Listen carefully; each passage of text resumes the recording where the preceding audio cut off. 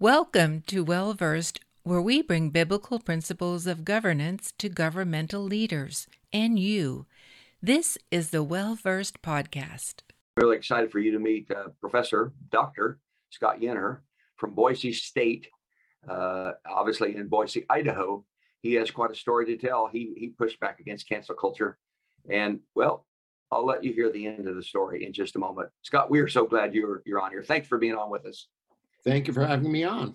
And Scott, you and I just met. We met when we were speaking at a conference a few days ago in Lake Charles, Louisiana. And what you shared was powerful there, as you shared a great deal on the nature of defending marriage. And I want to have you go into that. We're going to stay focused on the battle that you had in terms of coming against cancel culture in your university. So Scott, let's just start right off by take 1 minute to give a little bit of biographical sketch to who you are, where you are, where you were, where you grew up, and your schooling and your area of that you lecture in. And then we're going to jump right into the story of what in the world happened at Boise State. Yeah, I'm a Wisconsin boy. I was born and raised Lutheran Synod, Missouri Synod Lutheran from Wisconsin. I married my wife out of college and went to get my PhD at Loyola University. We began having children while I was a grad student. And, midway through our having of kids, we landed this job out here in Boise in 2000 and moved and had 3 more once we moved. So we have 5 kids.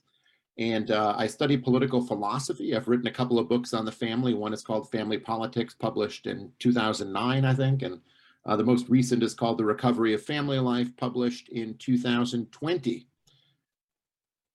Wow, that's pretty remarkable.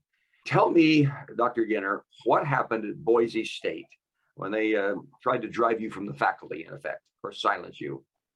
Yeah, I gave a particular speech criticizing feminism at the end of October 2020, and it became a kind of storm, social media storm. And after the storm was rising, the university defended my right to free speech, but they also solicited students or past students to tell their stories about how I might have discriminated against them and harassed them over the course of time. And Shazam, sure enough, they got a couple of people who took the bait and made complaints against me for harassment and discrimination. And that meant that there was a Title IX investigation. A Title IX investigation is not any kind of traditional legal investigation, but rather one where evidence doesn't weigh so heavily. The standards for proof are much lower. You can't cross-examine witnesses. So over the course of the spring semester of this year, 2021, in addition to my teaching duties, I had a Title IX investigation going on. And so that extended for how long? They announced the beginning of the Title IX investigation in December, and the last report was given in May, I think, or maybe at the end of April. Once they made charges against me, I reached out to friends and let them know what was happening, and everyone had kind of agreed that I would need to get a good attorney. And I did get a good attorney. She is the attorney who's representing Joshua Katz at Princeton right now, and who represented Ilya Shapiro at Georgetown most recently. And she was my attorney. And I asked several friends if they would help support me and set up a legal defense fund, which they did. I had ample money without asking very many people.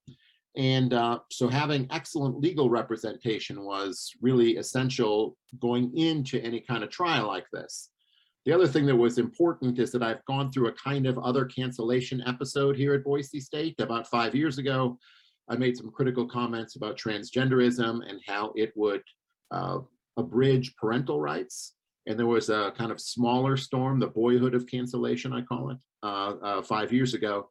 And since then, I have made a practice of always recording all of my lectures, keeping double copies of all emails that I send to students so that I would be able to refer to them, recording most conversations when I need to, and so that I could never be misrepresented, because it seemed to me that that was one of the ways in which these Title IX investigations would usually snare professors, is that there would be an unrecorded moment The student would allege something had happened, the professor would deny it, or at least couldn't recall.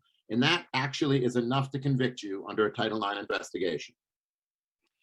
You can't cross-examine a witness. So if somebody claims something, you can't come back and ask them questions from your side? No, I would say that the witnesses are always assumed to tell the truth and to have pure motives. So that the students who heard my speech or heard about my speech and then made claims of discrimination, their claims are believed unless I can positively disprove them. And that's kind of the situation you're in one of these hearings. It's not a beyond a reasonable doubt standard. It's a preponderance of the evidence standard. And the supposed victim groups are usually thought to have pure motives, would never lie, and would never have political biases, whereas the faculty, especially I think if they're conservatives, are always assumed to have bad motives. And a discriminatory and harassing heart lurks within my chest, and no doubt probably comes out in my teaching and in my dealings with students. At least that's the assumption that they entertain. Were they just simply trying to get you to fired, or were they wanting you to resign? I think, maybe both. I mean, certainly my job was on the line once the Title IX hearing comes up, which makes it a very high stakes hearing. It also happens not infrequently that people who are subject to this kind of harassment from the university, as it might be called, do resign, because life on the university becomes somewhat unlivable if the guns of the administration are pointed at you. What was this specificity of the accusation? What had you done that was so bad? Well, I can kind of talk about this. One of the wrinkles in these Title IX hearings is that you're not really allowed to talk about any specific charge that could be traced back to a student. If you talk about a specific charge that could be traced back to a particular student, you have committed an additional crime called the crime of retaliation. So I can only make kind of a general account of what happened in the Title IX hearings, unless I want to make myself subject to another Title IX investigation. Generally, the claims were that I grade female students worse than male students. They get lower grades. And that I engage with female students less than I engage with male students. Things like I don't call on them as much, or I don't give them specific comments on their assignments. So those were kind of the general claims. There was also claims that I, said very objectionable things in class and endorsed those kinds of things in class. That is where, in all of these cases, having kept really good records and of, like who gets called on and what kind of grades everyone got on every assignment over the course of years, and having recordings of the class allowed me to positively rebut the charges. But, the charges do range from very general, you grade them differently, to very specific, you said this, and that's harassment. Man, what a huge amount of time that must have taken from you, because you've got to go back through recordings of every class for years and see how many males and how many females you called on in the class. Yeah, it was something. My goodness, did this, well, let me go ahead to the end of it, I guess, and find how did it resolve itself. Now, before we do that, what was so objectionable about what you said? What did they dislike that you said that was so terrible? Well, and in my speech, I kind of made an overarching argument that if you're going to have a great country, you need great families. And if you're going to have great families, you need strong men and women who are willing to be mothers. And there's a lot of things that America does to undermine the raising of strong men and encouragement for young women to become mothers. And I talked about some of those things, and some of them related to what the university does. We spend a lot of time stigmatizing, I said, male-dominated professions and male-dominated majors like engineering, and stigmatize those majors for being male dominated. And instead, I said we should probably celebrate their achievements instead of simply worrying about stigmatizing them in the name of equity. I also made some, I think kind of snappy comments about the problems of feminism and how it affects female psychology and happiness. And so those are the things that really drew the ire. I think my critics don't want great families. And I think my critics really aren't interested in having a strong nation. But they criticize the policies that would be necessary to achieve those things that they don't really want. Are you marked now on your campus? In other words, do you have tenure, for example? Are you marked and ostracized in any way, socially and otherwise? Well, I mean, I'm a tenured full professor. I was tenured pretty, almost at the first moment I could be, and got full professor almost at the first moment I could be. I'm very well published. I have great teaching evaluations. I did a lot of service to the university. So, so my position, at least until the next Title IX thing happens, is secure, I think. I don't know if I want to say that I'm ostracized. I don't have tons of allies or friends on campus. I'm kind of okay with that in some ways because, I stand for what I stand for, and I follow the truth where it leads, in my view. And, if other people think that that's bad, well, in my view, that's their problem, and I ostracize them. What's interesting is they'll say, you're on the wrong side of history. You're on the right side of eternity. Well, it's going to be interesting. It's going to be very interesting to me that these kind of people who attack you are not even going to make footnotes in the history text in the future. And there'll be chapters written about people like you. That's what's ahead. But you resolved an issue. You chose to be right, stand on truth. And if that means you're not remembered till after your death, then so be it. Because you're going to stand on principle. I just so praise God for people like you. Just curious, were there people like Nicodemus came to Jesus at night? Were there people who came to you and say, hey, we're with you. We stand with you secretly, or did that occur at all? No, that happened. Both students and faculty members, sent me notes, contacted me in other ways. There were several, especially students, who wanted to kind of jump on grenades for me and, make public statements, video statements in support of me. I told them not to, and that, I thought that I'd be able to win the battle, the Title IX battle, without that, and I didn't want them to throw any kind of wrench into their lives. Given the nature of the particular mob that we're up against. So, I mean, even, very left-wing students were interested in defending me and did defend me when interviewed, by the Title IX investigator. But, there wasn't a ton of public pushback. And part of that is because I tried to dissuade people from doing that overmuch. That is an astounding paragraph you just walked us through. If we were to dissect that paragraph, it is fraught, is loaded with rich context and meaning. Students wanted to defend you, and you prevented them from doing that. So it wouldn't, because in this cancel culture mentality, it wouldn't destroy them in the process. I was definitely worried about that problem. In tonight's broadcast, Scott, what we're doing is we're covering somebody who was canceled and went through the long legal issues. Of course, yours in a sense was legal, not in the courts of law, but still had a legality to it, the legal. And then in your case, you really fought on alone. And then we're going to be interviewing someone who had kind of an army around them that fought with them. So there were no faculty as such that came out, no faculty groups that said, wait a minute, academic freedom, he has a right to say what he wants to say. If we don't agree with him, he has a right to say these things. Nobody came out like that. No, everyone defended academic freedom, but here's the wrinkle in this. You can abridge academic freedom while defending it.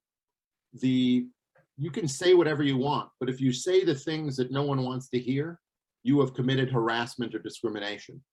So there's a defense of free speech, but then there's an undermining of free speech by what you might call the civil rights regime under Title IX. And I mean, I think that's a very unappreciated fact on the campuses.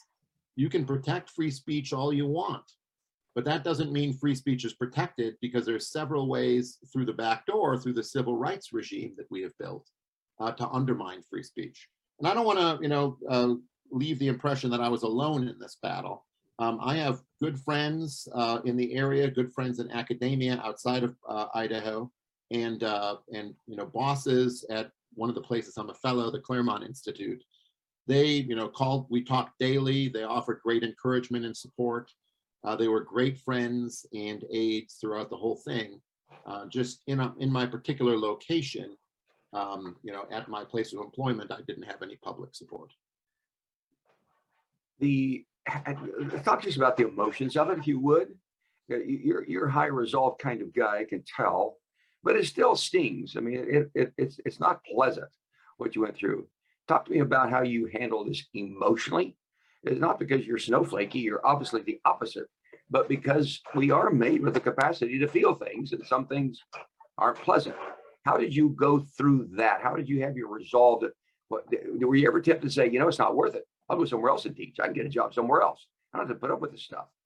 Or what caused you to say, oh, no, this is on principle, and I am going to fight this?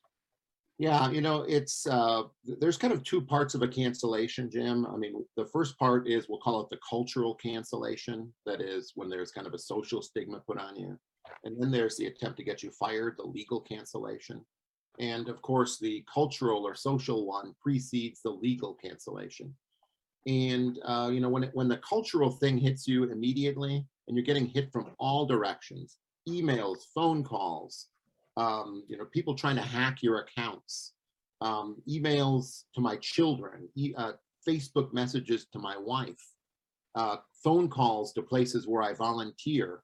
All of these things happen, and you feel kind of dizzy that it's all happening, and it's difficult to have that not affect you. You might lose some sleep, and you look at all the things to worry about and wonder if you're protected. Strange cars might be parked outside your house, and you're like, well, what's going on there? And you make sure you're well armed and all that stuff. And that definitely happened in my case. I understand the problem of honor. And what that means is that I really only value the opinions of people who themselves are good and pious and strong. And I recognize that the people who are attacking me, don't fall into that category. But that doesn't mean they can't kill you and ruin your life. And so those are definitely things that weigh on you and worry you, and worry you on behalf of your family. And that's definitely something that I think anyone who goes through these situations, experiences.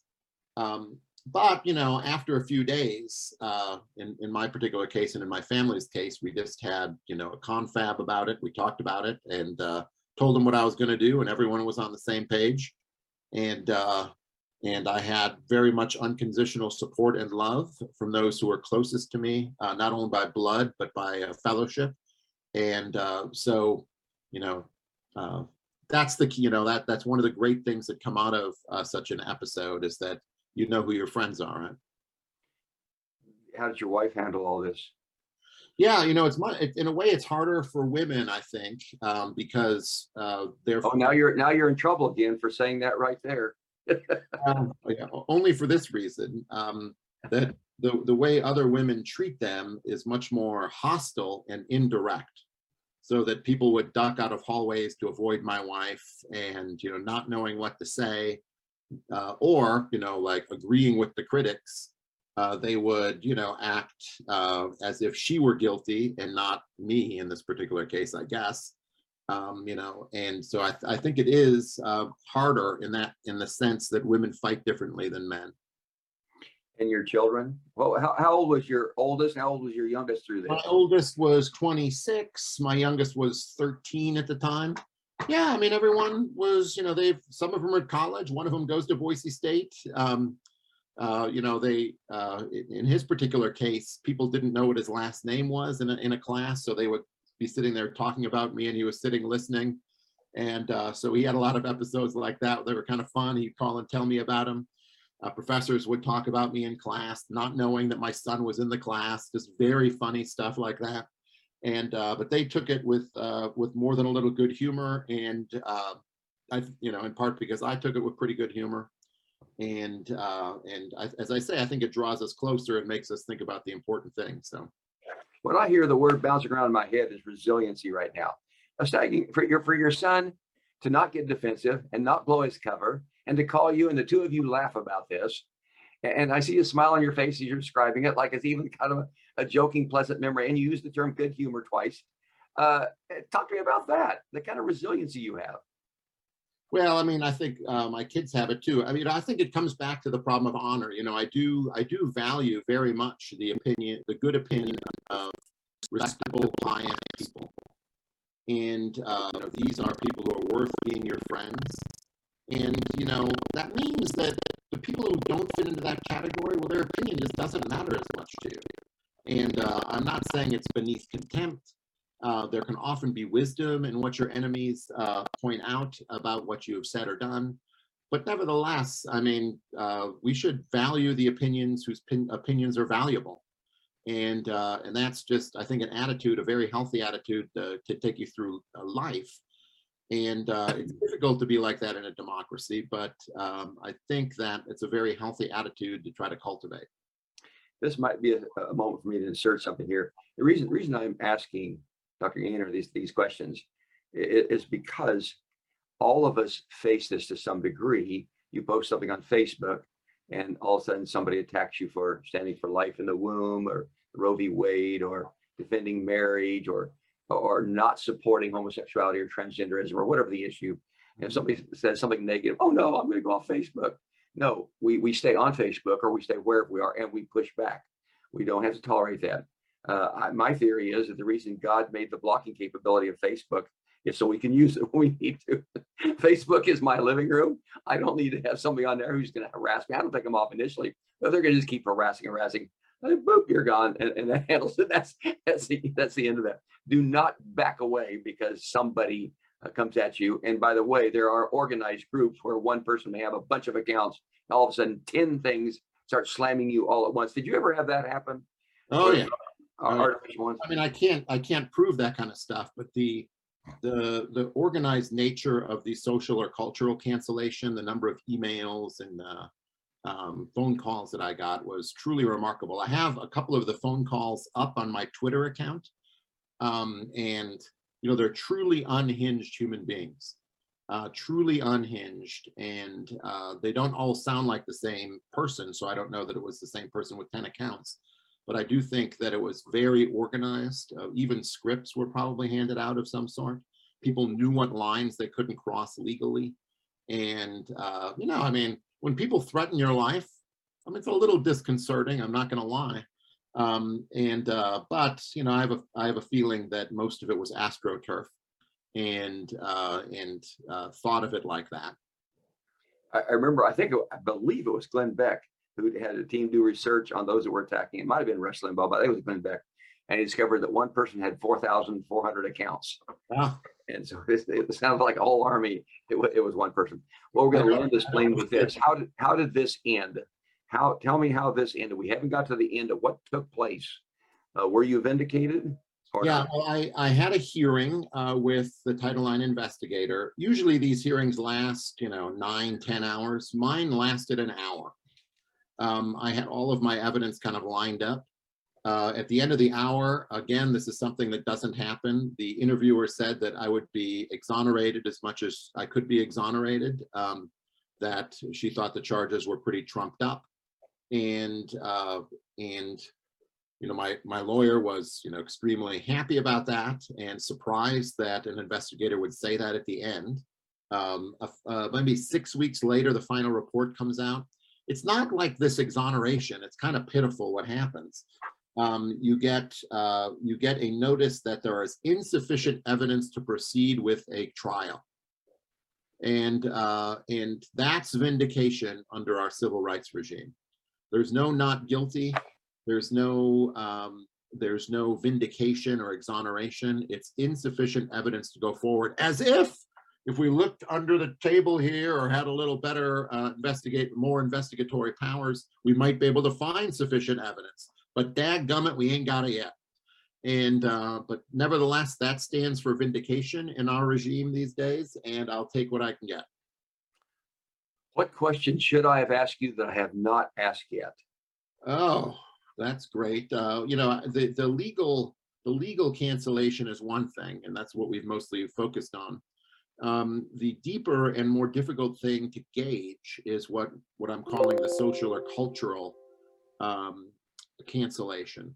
And so asking about the long-term effects of the social or cultural cancellation, I think is something that, aside from the legal part, is must be discussed when anyone is asking questions about cancellations. And so, and now you want me to answer it? Yes, by all means. The way I would answer it is that that you don't know, and you should proceed as if everyone kind of knows what has happened, and those who have not been forward in coming to your support, that is the lukewarm, that they should be spit out, and in the spirit of the Savior, right? And so I think you can learn who your friends are, and you can learn who your explicit enemies are. But all of those who kind of refuse to acknowledge what is going on, I think you have to assume that they are at best lukewarm supporters, and you probably have to do some investigation as to which side they're on. So, you are a social scientist. You study long-term impact of policies and such. And I heard you lecture on this. You were profound just a few days ago. Do you see any trajectory whereby our nation will get set free from this bondage of cancel culture? Well, I think the cancellation stuff is kind of sewn into our current approach to civil rights, and so it's not something that's kind of like an accidental add-on. It's sewn into the nature of it. And I don't think that like the Soviet Union, which had a cancel culture, it can't survive. It could not survive the demise of its cancel culture. So I think that only when there's a kind of fundamental political reorientation can cancel culture end. And precisely what could trigger such a thing is difficult for me to understand and predict. But it's not going to be like a small reform that's going to put an end to it. It's going to be a big turning of the entire political orientation of the country and age. I think the language you're using, if I were to say the same thing, it's going to take a spiritual awakening of magnitude to change people's hearts and cause them to hunger once again for truth and righteousness and holiness. And as long as we don't have that, that's not going to happen. I accept your terms, sir. I mean, I have the privilege of praying over you. You're an inspiration. I like your style. I like your sense of humor. I like your communication pattern. You're an intriguing guy, and you're the kind of guy that if I live closer, I would love to hang out with more. Not that you have the time to do it, but we wouldn't meet at Starbucks for coffee because I don't drink coffee. I would love to pick your brain on a lot of things I've heard you lecture on. Father, I thank you for Scott. Thank you for his life. Thank you for his commitment to you. Thank you for his commitment to the things of truth and honor and authentic biblical values, eternal values, transcendent values. Thank you for his marriage, his wife who was strong through this, his children. I can't fathom how it felt to sit in the classroom hearing other professors tear down your dad. That's painful.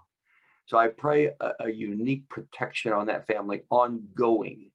They've made it through what we presume is obviously the worst part, but that lingering aftershock, Lord, I just pray supernatural protection around him in every way. And I pray for a much more public and visible vindication. Father, I even pray for an open someday apology to this man for what he and others like him have been put through so unfairly, such injustice.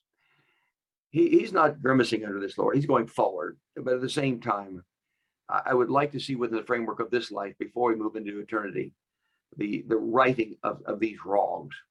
In the meantime, Lord, bless Scott. Bless Dr. Yenner. Bless his family. Bless his academic pursuit. Bless his publishing, his research, his writing, his lecturing.